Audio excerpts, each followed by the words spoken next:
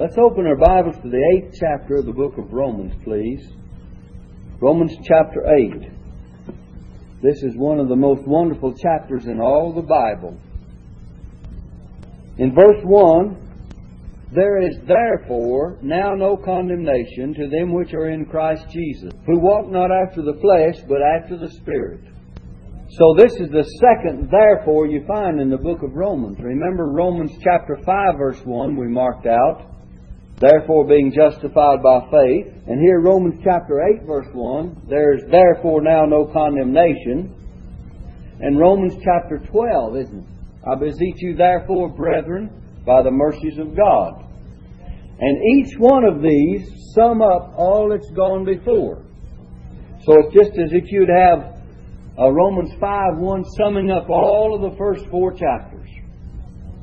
And Romans 8:1 summing up all not only the first 4, but all of the first 8 or 7 chapters, I should say. So it includes each time all the way back to the very first chapter. And the same thing in Romans chapter 12 verse 1, you would sum up all of the first 11 chapters. And so this verse very definitely connects us with what has gone in chapter 7 immediately. There is therefore now no condemnation. We have seen in chapter 7 how that the law had condemned us. We had seen in chapter 7 how that we were weak in the flesh, and that in my flesh, as Paul says, there dwelleth no good thing. And we've seen in chapter 7 that he was a wretched man, and he thanked God through Christ for deliverance and for victory in verse 25. And then he says immediately, there is therefore now no condemnation to them which are in Christ Jesus. Now I want you to notice the last part of the verse. It says, who walk not after the flesh, but after the Spirit. The last part of the verse describes those who are in Christ Jesus. And it's not the condition of no condemnation. Some people try to make this walking after the Spirit and not after the flesh a condition of our justification, a condition of the no condemnation. But this is rather the result or the way that God's children walk. And it is not the condition of it. The condition is to be in Christ Jesus, no condemnation. So the no condemnation rests upon the fact that we're in Christ and that in Him we're not condemned. That in Christ there is no condemnation, past, present, or future. The past condemnation we've been delivered from. The present we have access to God through Christ Jesus. And the future, there is no future judgment as far as our condemnation by the law and standing before the judgment, great white throne judgment. There is the judgment seat of Christ, which has to do with the believer's life and his fellowship and his rewards and our works, our life here on this earth. And we shall all stand, Paul says, before the judgment seat of Christ, but we shall not come into condemnation. If you read John 5:24, it says, verily, verily, I say unto you, he that heareth my word and believeth on him that sent me hath everlasting life, and shall not come into judgment, shall not come into condemnation, but is passed from death unto life. So, if you were to look through rapidly in this chapter, you'll find that there's no condemnation. And in verse 14, there's no alienation from God. It says, let me give you this before we pass it. In verse 14 it says, for as many as are led by the Spirit of God, they are the sons of God. We're not alienated from God.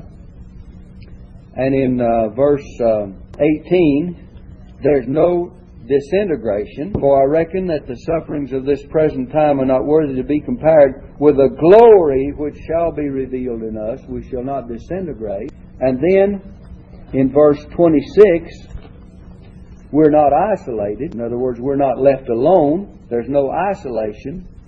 It says, likewise the Spirit also helpeth our infirmities, for we know not what we should pray for as we ought, but the Spirit itself or Himself maketh intercession for us with groanings which cannot be uttered. And then in verse 28, there's no miscalculation. We know what things will be. Look at verse 28. And we know that all things work together for good to them that love God, to them who are the called according to His purpose. There's no way of miscalculating what God is doing for us, for we know what He's doing. And then in verse 31, there is no accusation. What shall we say to these things? If God be for us, who can be against us? Who's going to accuse us? There's no accusation. And in verses 35 on, there is no separation. Look, who shall separate us from the love of Christ? And he calls the roll. So you have all of these things going for us. Before we develop and go verse by verse, I'd like to point out how many times the Spirit of God is used here in this chapter. This is a great chapter on the Holy Spirit. If you'll look quickly with me at these verses. Verse 1, but after the Spirit, that is, that we walk after the Spirit. Verse 2, the law of the Spirit. You see that in verse 2? That's the second one. In verse 4, but after the Spirit. You have to glance at them quickly. In verse 5, you have two verses, but in the latter part. But they that are after the Spirit, the things of the Spirit. That's 5 times the Spirit is mentioned. And in verse 9, it's 3 more times, 6, 7, and 8 times. Look in verse 9. But ye are not in the flesh, but in the Spirit, if so be that the Spirit of God dwell in you. Now if any man have not the Spirit of Christ, he is none of His. 3 times there you have the Spirit. In verse 10, it says, but the Spirit is life because of righteousness. Verse 11, but if the Spirit of Him that raised up Jesus from the dead, and on down the latter part of it, shall also quicken your mortal bodies by His Spirit that dwelleth in you. That's the 11th time you have the Holy Spirit. Now then in verse 13, but if ye through the Spirit do mortify the deeds of the body. Verse 14, you have it again. For as many as are led by the Spirit of God, they are the sons of God. Verse 15, ye have received the Spirit of adoption. Verse 16, the Spirit itself, or Himself, beareth witness. And on down in verse 23, it says, the first fruits of the Spirit. And verse 26, likewise the Spirit also helpeth our infirmities. And verse 27, and He that searcheth the hearts knoweth what is the mind of the Spirit. The mind of the Spirit. So you have 19 times in these 27 verses. That's 19 times the Holy Spirit, or the Spirit of Christ, the Spirit of God, is mentioned. The Spirit helping our infirmities. So if we watch as we go through in the teachings, we'll find that it's a very great and wonderful chapter concerning the Holy Spirit. I might point out something else that would do well if you would look at. And this is one of the greatest chapters in all the Bible of the second coming of Christ. Have you noticed the second coming? You know, if we don't look carefully, we won't see the second coming of Christ. But I'd like for you to begin with verse 11 and look at the last part. It says, shall also quicken your mortal bodies by His Spirit that dwelleth in you. He shall quicken or resurrect our mortal bodies in the day of the resurrection. That means at the second coming of Christ, doesn't it? All right, if you drop on down, and you'll see the second coming again, look in verse 17. That we may, the last part, I'm just going to read the essential part, and you'll have to look at the last part. That we may be also glorified together. When will we be glorified together? At the second coming of Christ. Verse 18, the last part of the verse. The glory which shall be revealed in us. When is that going to be revealed? At the second coming of Christ. And in verse 20, it says, by reason of Him who has subjected the same in hope. That hope is the second coming of Christ. And it's connected with verse 21 because the creature itself also shall be delivered from the bondage of corruption into the glorious liberty of the children of God. That blessed hope will take place, and when the creation will be delivered from the bondage of corruption. And when will that be? At the second coming of Christ. In verse 22, it's spoken of again. It says, for we know that the whole creation groaneth and travaileth in pain together until now. Verse 23, and not only they, but ourselves also, who have the first fruits of the Spirit, even we ourselves groan within ourselves, waiting for the adoption, to wit, the redemption of our body. That redemption of our body comes at the second coming of Christ. Here in verse 24, it says, for we are saved by hope. I thought we were already saved. We are. But saved as far as the future body is concerned. But hope that is seen is not hope. For what a man seeth, why doth he yet hope for? So we're saved at the second coming of Christ from the corrupt body that we have, and it will be resurrected, and that hope looks forward to that time. Drop on down to verse 29 will suffice. It says, for whom He did foreknow, He also did predestinate to be conformed to the image of His Son. When is it that we will actually be conformed to the image of God's Son? That is at the second coming of Christ. Look at verse 30. Moreover, whom He did predestinate, them He also called, and whom He called, them He also justified, and whom He justified, them He also glorified. Now notice, we've been called, we've been justified, but we experimentally have not yet been glorified. But God looks at it as if it's already done. But when will it actually be done as far as you and I experiencing? At the second coming of Christ. We'll be glorified together with Him, as the Bible tells us.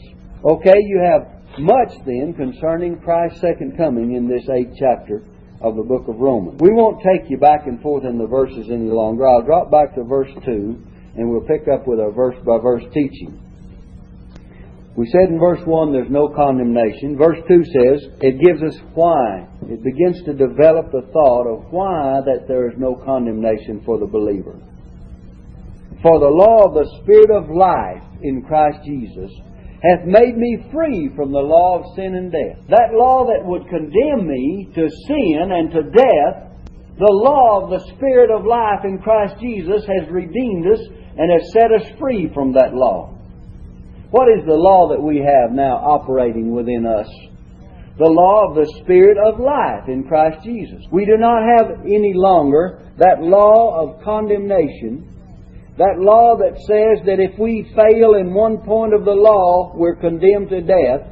He's delivered us from that condemnation unto death and made us free to live in Christ Jesus, knowing that He's delivered us from the curse. He's delivered us and set us free from the law of sin and death.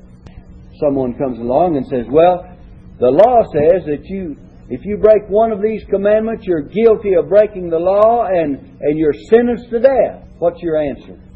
Your answer is that though that's true, that I'm sentenced to death and under the condemnation of the law, but Christ has come and He's fulfilled the law. And He's redeemed me from the curse of the law, and He's given me the Spirit, a new law, the law of the Spirit of life, so that I can freely live the life that He has put in me. And as I live that life, even when I break the law that would condemn me to death, I have a constant reminder that I'm delivered from that law of sin and death, and I'm living by the law of the Spirit of life. I'm free to live as the Lord would lead me to live. That's a great deliverance. I'm afraid sometimes we do not realize how great. If we were constantly reminded every time that we sinned and every time that we broke the law of God that the sentence of death rested upon us, then we'd begin more to realize how wonderful it is to be able to live freely, not under the curse of the law, but the law of the Spirit of life in Christ Jesus. What if you were reminded every day when you break the law? When you break the commandments of God. You say, well, I don't break them. I don't believe that. I believe all of us do. And the Bible teaches that we do. And the Bible teaches that we do more often than we think. And that we break those commandments even when we think of them in the way that we would break them in our hearts and minds. That's a sin against the law of God.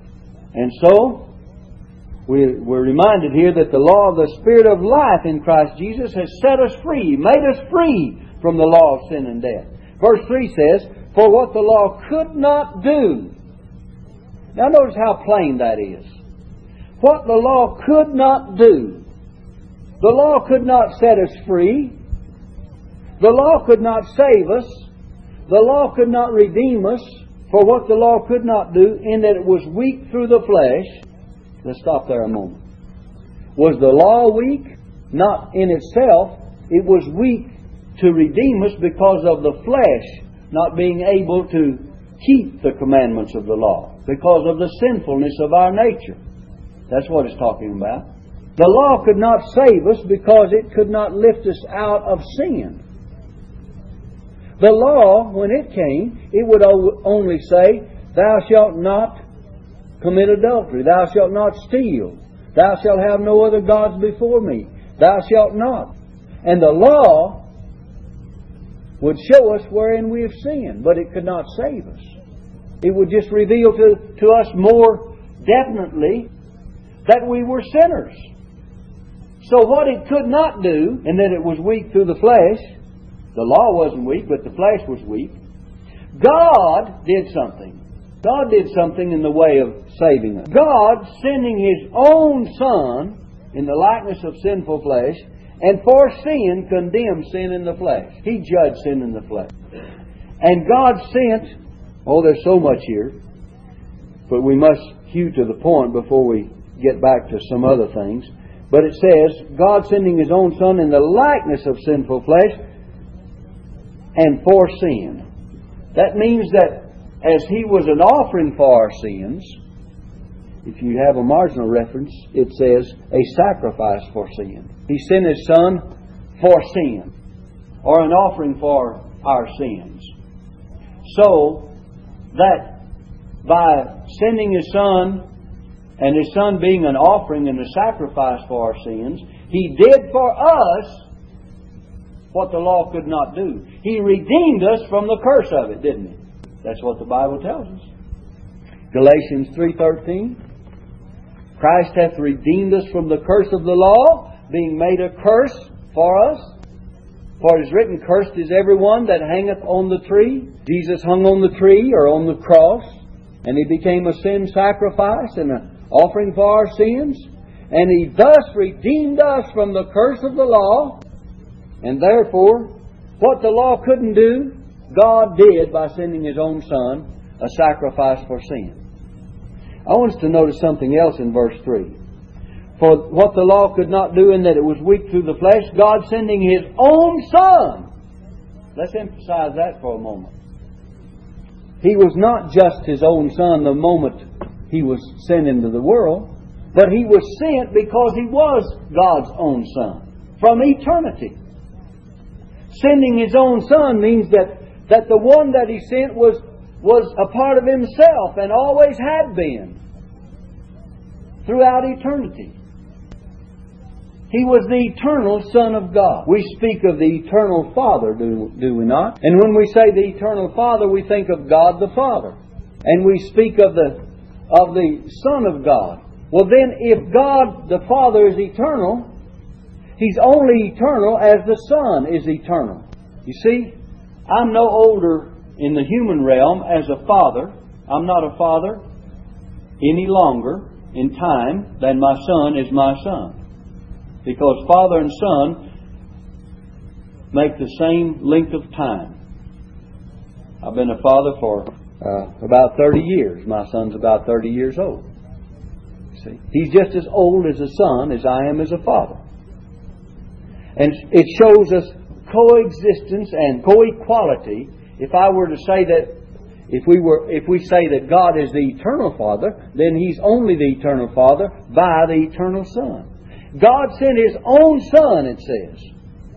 Now, if His own Son was sent, that means that He was like the Father, that He's a part of the Father. That means that Christ's deity is upheld. That means that when He came into this world, He was God, manifest in the flesh. When He took upon Him the likeness of sinful flesh, but it was not sinful, it was the likeness of it. He had no sin. And for sin, He condemned sin in the flesh. And we've seen what He did by coming into the world.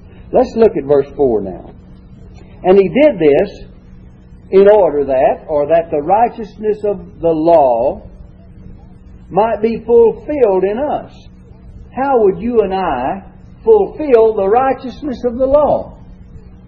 There's no way we could fulfill the righteousness of the law except by the fact that the law of the Spirit of life in Christ Jesus has made us free from the law of sin and death. And we fulfill it because we're free to walk not after the flesh but after the Spirit. We're free to walk as the law of the Spirit of life in Christ Jesus has made us free from that law of sin and death. Verse 2, if you look back. So that when we walk and live and are led by Christ and by His Holy Spirit, we're fulfilling the righteousness of the law. Not ourselves, but we're living a life that's free from it, and we're fulfilling it because of the fact that Jesus has already fulfilled it in every respect, and we're not under its condemnation. It has no finger to point against us. It has no accusation against us. When the law would condemn us, we just merely say, look at Jesus. He fulfilled it. Don't look at me. Look at Christ.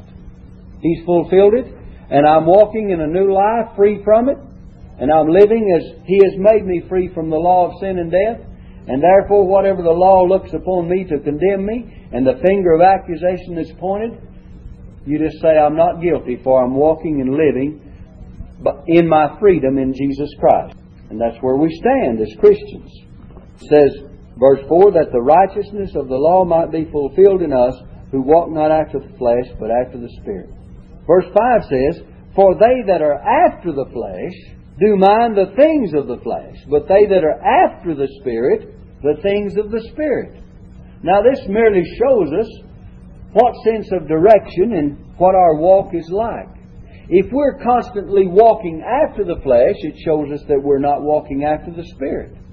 In other words, I believe that there's two kinds of people mentioned here. Those that are merely taken up with walking after the flesh and after sin, and those that are walking after the things of God.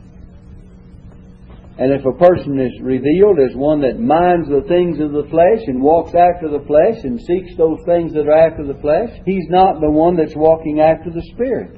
And in other words, I'm saying here that I believe it reveals to us the unregenerate and the regenerated person.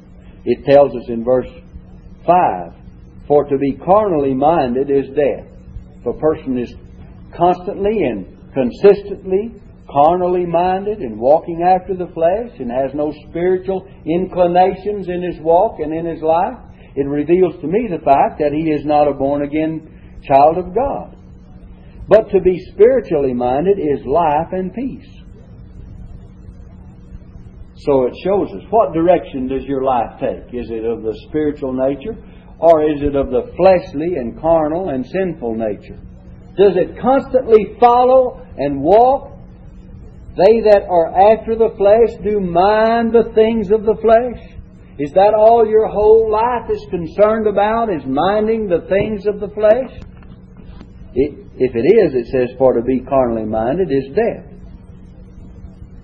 But is your life constantly striving after the things of the Spirit? Do you mind the things of the Spirit? Then to be spiritually minded is life. That's really life, and it's peace.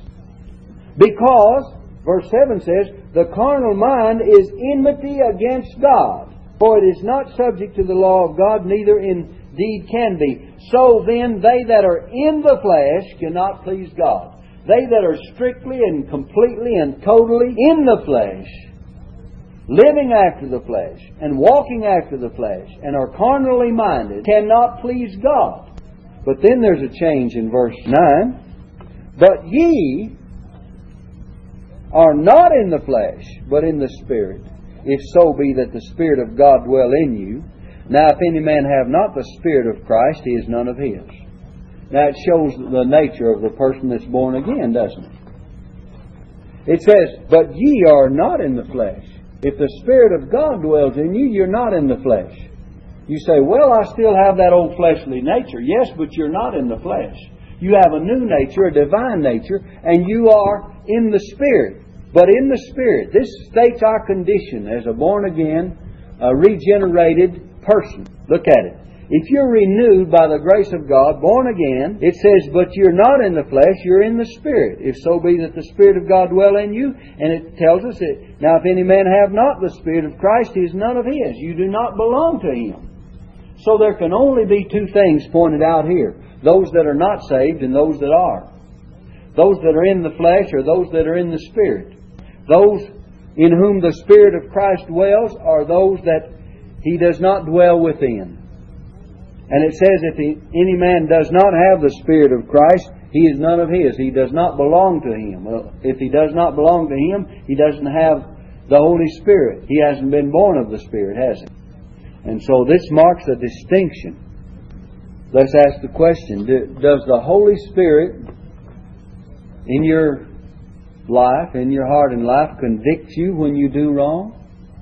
Does the Holy Spirit encourage you to desire, to want to do the will of God, even though you find there's weakness there and the flesh is still there? But does the Holy Spirit cause you to desire the things that God says in His Word?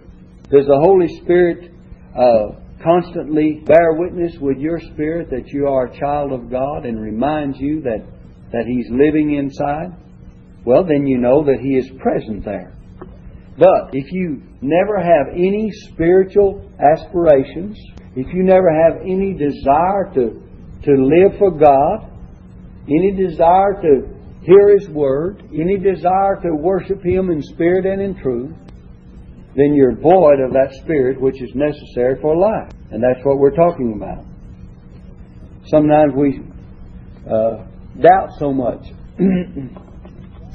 If we doubt, let's look within and see what the Holy Spirit does with us and in our life. And then those doubts will remove, won't they? Because you'll say, well, I know the Holy Spirit tells me that I'm doing wrong when I do thus and so. I know the Holy Spirit aspires me to do better. I know the Holy Spirit of God teaches me that I ought to obey the Word of God. I know the Holy Spirit leads me to pray in the things of God. And you have all these workings.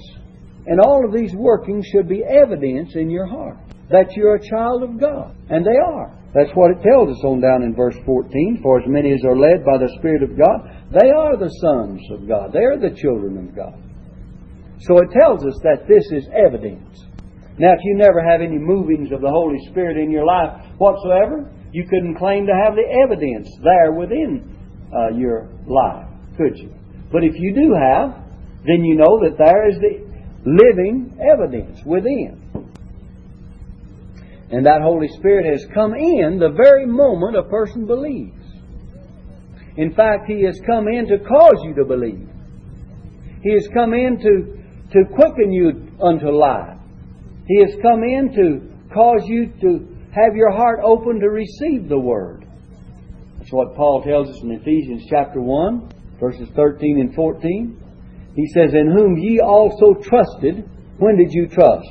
After that you heard the word of truth, the gospel of your salvation, in whom also after that you believed, you were sealed with that Holy Spirit of promise. So we see that Holy Spirit is within. And He came in the very moment you believed. Now let's look at verse 10, please. It says, and if Christ be in you, the body is dead because of sin, but the Spirit is life because of righteousness. That old man, that body of sin, has been put to death. And it's been put to death because you accepted Christ and you were considered and reckoned as dead with Him. And that when He died as your sin substitute, you accepted Him. You accept Him as your substitute so that your sins were put to death there. The body is dead because of sin, but the Spirit is life because of righteousness. Christ's righteousness has brought the Spirit of life, and the Spirit is life. But look at verse 11. But if the Spirit of Him that raised up Jesus from the dead dwell in you, He that raised up Christ from the dead shall also quicken your mortal bodies by His Spirit that dwelleth in you. Now some people apply that to a quickening now of our mortal bodies in the midst of sin. But I believe it has a deeper meaning than that, and a further meaning.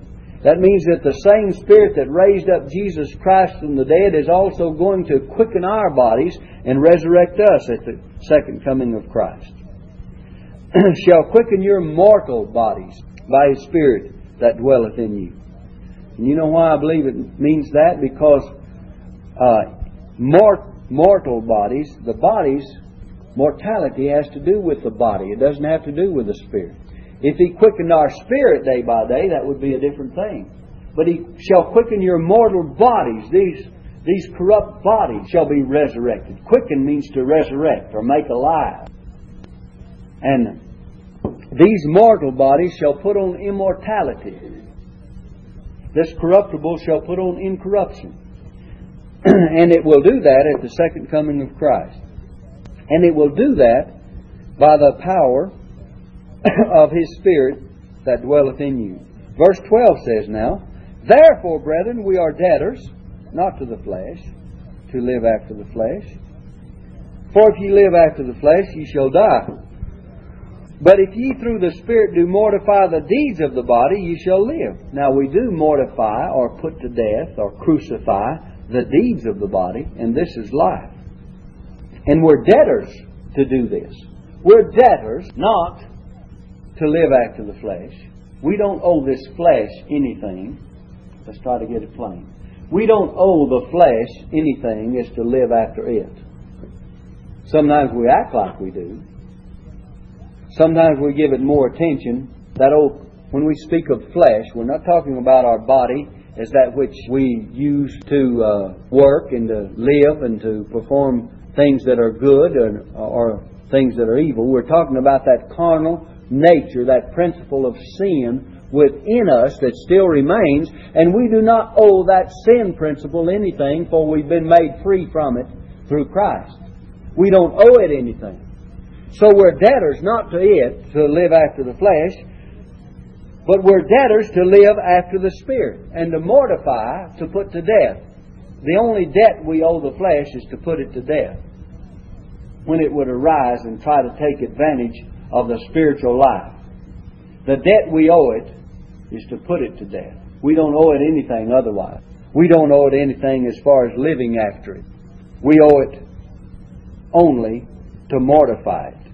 And you take verses 12 and 13, will show you that.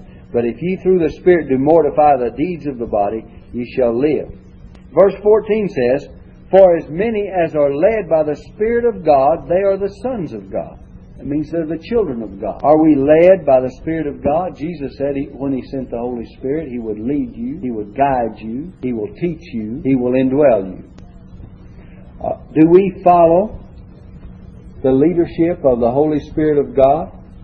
If we're willing to be led by the Spirit as Christians, He will lead us. Remember Philip, as he was spoken to by the Holy Spirit to depart from Samaria and go down into Gaza, which is desert. And as he was there and the eunuch came by in his chariot, the Spirit said to Philip, Go and join thyself to this chariot. You and I, let's put ourselves in the same position today. Suppose we were there and the Holy Spirit said, Go and join yourself to the chariot.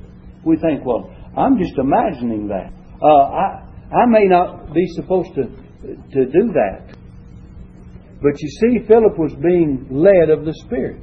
Now, if the Spirit speaks to you, the Holy Spirit of God, and tells you definitely to do certain things, then's when you better do it. Then's when you ought to follow that leadership. If we be led of the Spirit, by the Spirit, for as many as are led by the Spirit of God, they are the sons of God.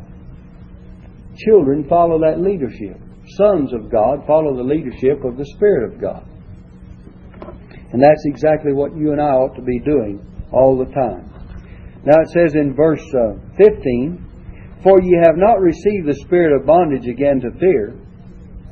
That is, when you were saved, you didn't receive a spirit that would put you back in bondage and that would put you under fear all the time, but you received the Spirit of adoption, whereby we cry, Abba, Father. Let's look at that very carefully. When we were born again, believed on Christ, and trusted Him with our soul, We were born again of the Spirit of God, and we were not by that Spirit put under bondage. We were adopted into the family and the kingdom of God. And we received the Spirit whereby we cry, Abba, Father. Actually, the word Abba means Father. So you might say we cry, Father, Father. And what you have here is the two different languages in one verse showing us Father, Father. Abba is in, I don't know all the language origination and all of that about it, but after studying I have found out that it is in just another language. And it's Abba and it's Father. So it's Father, Father. And why the twofold word? Because of the assurance it brings. Of the assurance it brings to our heart. We've received the Spirit of adoption whereby we cry, Father, Father. And how it's all inclusive. That whoever it is that receives the Spirit of God and Spirit of adoption may cry, Abba, Father, or Father, Father. In verse 16, it says, the Spirit itself, and we'll notice that it's Himself, that He is a person, not just an it. The Spirit itself, or Himself, beareth witness with our spirit that we are the children of God. Now then, there's the inward witness that we have. We have the witness. John says we have the witness within ourselves that we're the children of God. Paul says here, the Spirit itself beareth witness with our spirit that we are the children of God. That does great. That gives great assurance, doesn't it? When we would doubt and when we would fear. And then it says, if we are children, look at verse 17. And if children, if we are the children of God, then we're heirs, heirs of God. That means that what God has is our inheritance. That we're heirs of God and joint heirs with Christ. Not only what God has, but God Himself. We are heirs of God. He is our inheritance. And we're joint heirs with Christ. Not only Himself and His Son, but all the things that He has for us in glory. All the future inheritance of the saints of God. If so be that we suffer with Him, that we may be also glorified together. For I reckon that the sufferings of this present time are not worthy to be compared with the glory which shall be revealed in us. Let's stop there for a moment. Sufferings and glory connected together. And Paul says that the sufferings of this present time are not even worthy to be compared with the glory which shall be revealed in us. It shows us here in verse 17, if so be that we suffer with Him, that we may be also glorified together. It's evident that God's children will suffer. It's evident that they will suffer with Christ here upon this earth. But it's also far more evident that we'll be glorified with Him, glorified together. And it's very definite that the sufferings are not even worthy to be compared with the glory. So we can't say, well, because I've suffered so much, I'll have equal glory. No, it's not worthy to be compared. You know, have you ever heard people say, well, he suffered so much in this life, he surely will have just as great a joy as in that life. Even greater. And Paul says they're not even worthy to be compared. Why do we compare them? Because the glory will far outweigh and exceed the sufferings. So they're not even worthy to come to mind or to be compared. I believe we'll have to stop with that verse and pick up with the 19th verse for our next lesson. I'd like for us to stand together for a word of prayer, please.